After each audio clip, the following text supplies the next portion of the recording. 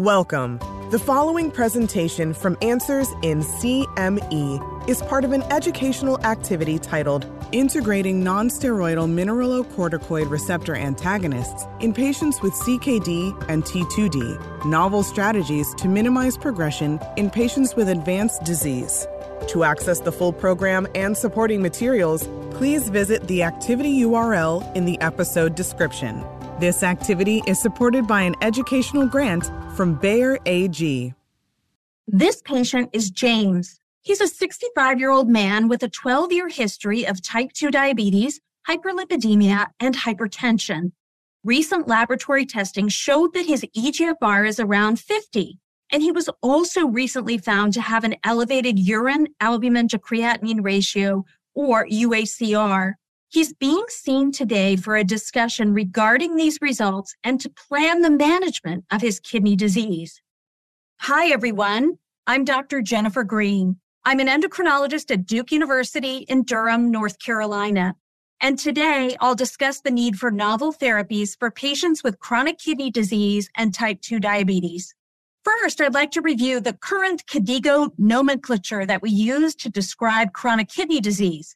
This heat map shows the various eGFR and albuminuria categories, which range from normal to moderately increased and severely increased. Each case of chronic kidney disease can be categorized within the heat map. As the colors become more orange or red, the risk of progressive kidney disease and cardiovascular complications increases. The map also includes recommendations for when treatment or referral to a nephrologist is indicated. The pathophysiology of CKD in patients with type 2 diabetes is quite complex. One of the three main components appears to be abnormalities in renal hemodynamics. The agents that we think favorably affect intraglomerular hemodynamics and blood pressure include the ACE inhibitors, ARBs, SGLT2 inhibitors, and the new drug class of non-steroidal mineralocorticoid receptor antagonists, or MRAs. In addition, there's a very strong metabolic component associated with poor glycemic control. The drugs that specifically address this component include SGLT2 inhibitors, GLP-1 receptor agonists, and other anti-hyperglycemic agents. The third component is inflammation and fibrosis, which is often an underappreciated contributor to the development and progression of chronic kidney disease. The interventions that may specifically help reduce levels of inflammation and, in turn, reduce the risk of renal fibrosis include SGLT2 inhibitors, GLP-1 receptor agonists, RAS inhibitors, and the new non-steroidal MRA that I had mentioned earlier. Because the pathophysiology is so complex, it is important that we target these three components with different interventions that significantly affect these different disease processes. If we treat only one aspect, there will still be considerable residual risk of both progressive kidney disease and cardiovascular complications. So we need to think more broadly in designing a regimen to treat chronic kidney disease. Compared to steroidal MRAs, such as spironolactone or eplerenone, non-steroidal MRAs are more specific in blocking the MR activation, and hyperkalemia is observed to a lesser extent with those agents. The first non-steroidal MRA, finerenone, is now available in the US, Europe, Japan, China, and some other countries. The other available drug, esaxerenone, is approved specifically for hypertension management and is available in Japan only. In the next session, let's discuss the key efficacy data on novel non-steroidal MRAs for the treatment of patients with advanced chronic kidney disease and type 2 diabetes. The majority of the information that we have on the effects of novel non-steroidal MRAs for the treatment of chronic kidney disease and type 2 diabetes comes from the finerenone renal and cardiovascular outcomes trials, which have been studied in a pooled analysis referred to as FIDELITY. These trials enrolled patients with chronic kidney disease and type 2 diabetes who totaled more than 13,000 individuals altogether. In this pooled analysis, finerenone showed a very significant reduction in the risk of a composite kidney outcome comprised of kidney failure, a 57% or more decrease in eGFR from baseline, and renal death compared with placebo. This study also assessed the effect of finerenone on cardiovascular outcomes. In patients with type 2 diabetes and CKD, finerenone was also found to significantly reduce the risk of a composite cardiovascular outcome comprised of cardiovascular death, non-fatal MI, non-fatal stroke, and hospitalization for heart failure compared with placebo. And hospitalization for heart failure was significantly reduced in and of itself. We have data from exacerenone trials in patients with chronic kidney disease and type 2 diabetes as well. These are the results of a dose escalation study conducted in Japan in 2 different trials. And when this agent was studied as either monotherapy or add-on therapy, the reduction in systolic blood pressure was around 18 points compared with a reduction of 8 points in diastolic blood pressure. The effect of exacerenone on albuminuria was also studied. And in this somewhat larger trial called ESAX-DN, in patients with type 2 diabetes and a urine albumin to creatinine ratio of 45 to less than 300 milligrams per gram, the novel non-steroidal MRA significantly reduced albuminuria in these patients compared with placebo over about a year of treatment.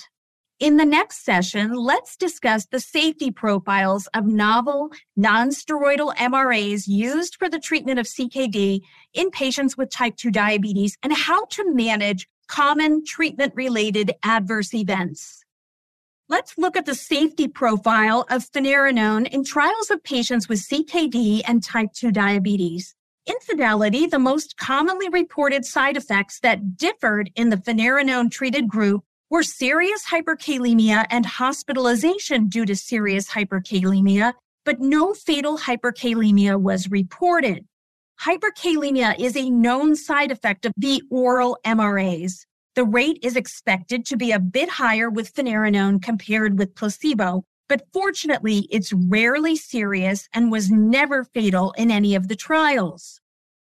Similarly, in trials of exacerenone compared with placebo, the rates of treatment-emergent adverse events described as blood potassium increase, serum potassium levels between 5.5 and 6.0 on 2 consecutive measurements, or discontinuation due to an increase in serum potassium were greater with the MRA than with placebo. In addition, the risk of an increased serum potassium with the active drug was higher in patients who had a baseline serum potassium of 4.5 milliequivalents per liter or higher, or in patients with an eGFR of less than 60. So let's talk about clinical management strategies in the treatment of hyperkalemia. In patients with chronic kidney disease, it's often important to counsel about dietary potassium intake, to appropriately manage RAS inhibitor therapy, to increase diuretic therapy, to potentially add sodium bicarbonate if needed, and also, in some cases, to consider potassium binders. So we do have a variety of options for management of hyperkalemia should it occur. It's also noteworthy that observational data suggests that the hyperkalemia risk may be moderated by concomitant use of the MRAs with SGLT2 inhibitors. Interestingly, from Fidelio DKD, a trial of finerenone versus placebo in patients with type 2 diabetes and chronic kidney disease, the rates of hyperkalemia in patients taking finerenone with an SGLT2 inhibitor at baseline were significantly lower than in patients taking finerenone without an SGLT2 inhibitor at baseline. In the next session, let's discuss how to select patients who might benefit from treatment with novel, non-steroidal MRAs based on the latest available evidence. The Fidelity trial assessed the effects of finerenone versus placebo in a large population of individuals with type 2 diabetes and chronic kidney disease. The very broad spectrum of participants with chronic kidney disease is represented in the various eGFR and albuminuria categories on the KDIGO heat map. It's important to understand the patient selection criteria for non-steroidal MRAs based on the FDA and ADA recommendations for use of these agents. The FDA approval and indications are quite broad, and finerenone has been approved in the U.S. for adults with CKD associated with type 2 diabetes to reduce the risk of sustained eGFR decline, end-stage renal disease, cardiovascular death, non-fatal MI, and hospitalization for heart failure. The ADA gives more specific recommendations. In individuals with type 2 diabetes, finerenone is recommended in patients with chronic kidney disease who are at increased risk of cardiovascular events or CKD progression, which, if you remember from the KDIGO heat map, applies to a very large percentage of people with CKD, or in patients who are unable to use SGLT2 inhibitors.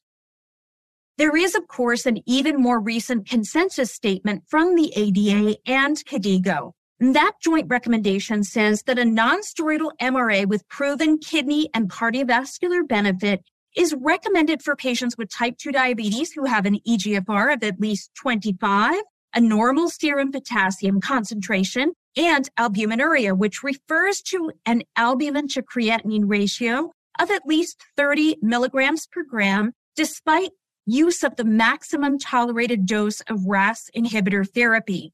So these various guidelines really help to flesh out the type of person for whom non-steroidal MRAs are indicated to improve long-term outcomes. There are a few contraindications to using the non-steroidal MRA finerenone. These include using finerenone with strong cytochrome P3A4 inhibitors or in patients with adrenal insufficiency. It's also recommended not to initiate finerenone if a patient has a serum potassium concentration of greater than 5 milliequivalents per liter. In the next session, let's discuss other practical considerations to optimally incorporate novel non-steroidal MRAs into your practice. These are the dosing recommendations for finerenone use. It's important to measure serum potassium and eGFR before the drug is started. And it's recommended that you do not start the drug if serum potassium, when checked, is greater than 5 milliequivalents per liter. The recommended starting dose is adjusted based on eGFR, and the starting dose is 20 milligrams once a day in people with an eGFR of 60 or higher, but is reduced to 10 milligrams once a day for those with an eGFR between 25 and 60. The drug is not currently recommended for use in people with an eGFR of less than 25. These are the recommendations for serum potassium monitoring with finerenone.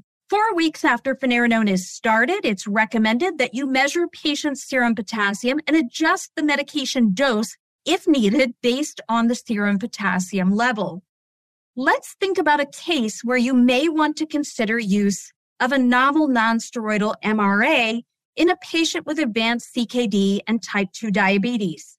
This is a case of someone with a BMI of 29.5, blood pressure of 145/96, and hemoglobin A1C of 8.2%, eGFR of 30, and urine albumin to creatinine ratio of 900 milligrams per gram, who is currently treated with losartan and sitagliptin. So when do you introduce an SGLT2 inhibitor and/or a non-steroidal MRA in this patient? Frankly, this is a person with advanced kidney disease and a significant degree of albuminuria, and this is a person who has indications, in fact, for both classes of drug.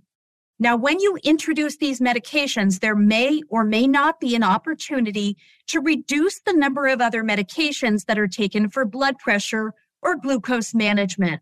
It's not clear from this particular scenario, though, that this will be possible. And the glucose-lowering effects of SGLT2 inhibitors are blunted a bit as eGFR falls into this lower range.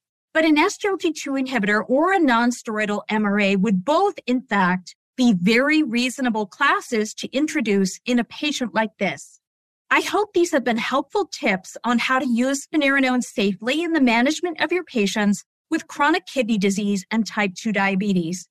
The case that was presented represented a fairly extreme example of chronic kidney disease, and we do need to think about treatment earlier whenever possible. Thank you for listening. Please visit the activity URL in the episode description to view all program materials, complete the post-test, and get a certificate.